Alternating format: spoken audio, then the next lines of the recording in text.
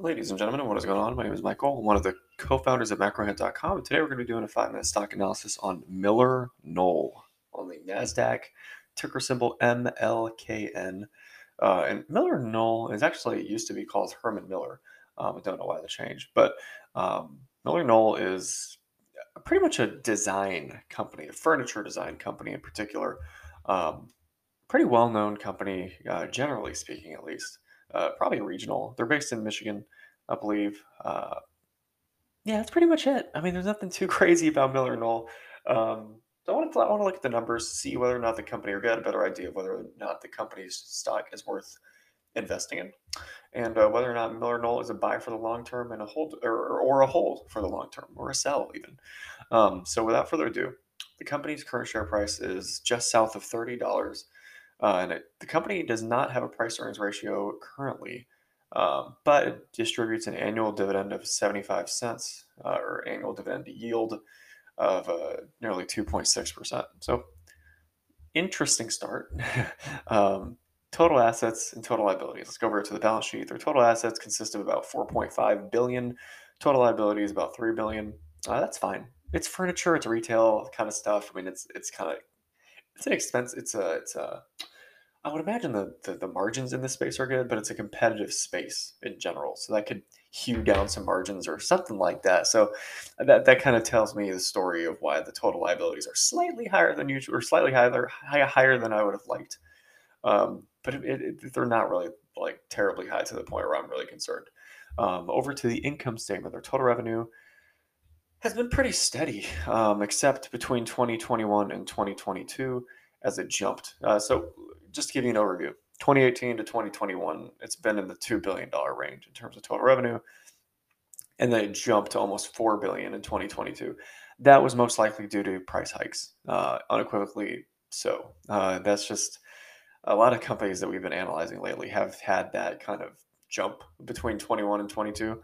And it's just because of price hikes, supply chain related stuff, pandemic related stuff. I mean, a lot of companies could just raise prices. And I'm sure that they obviously did benefit massively from that.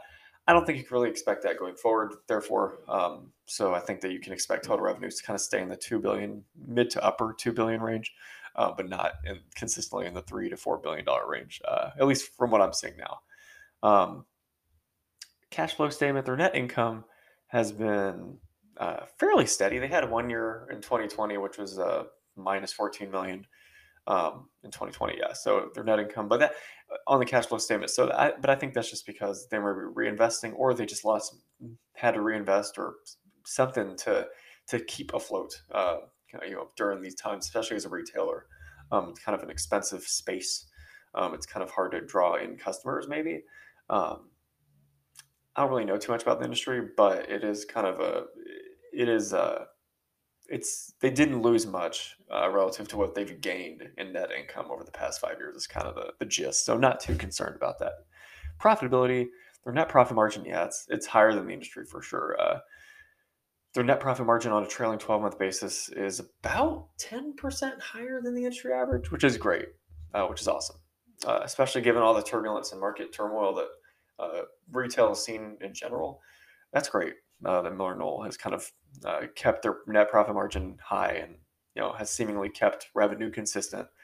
Um, the returns on equity asset and investment on a trailing 12-month basis as well are all lower than that of the industry.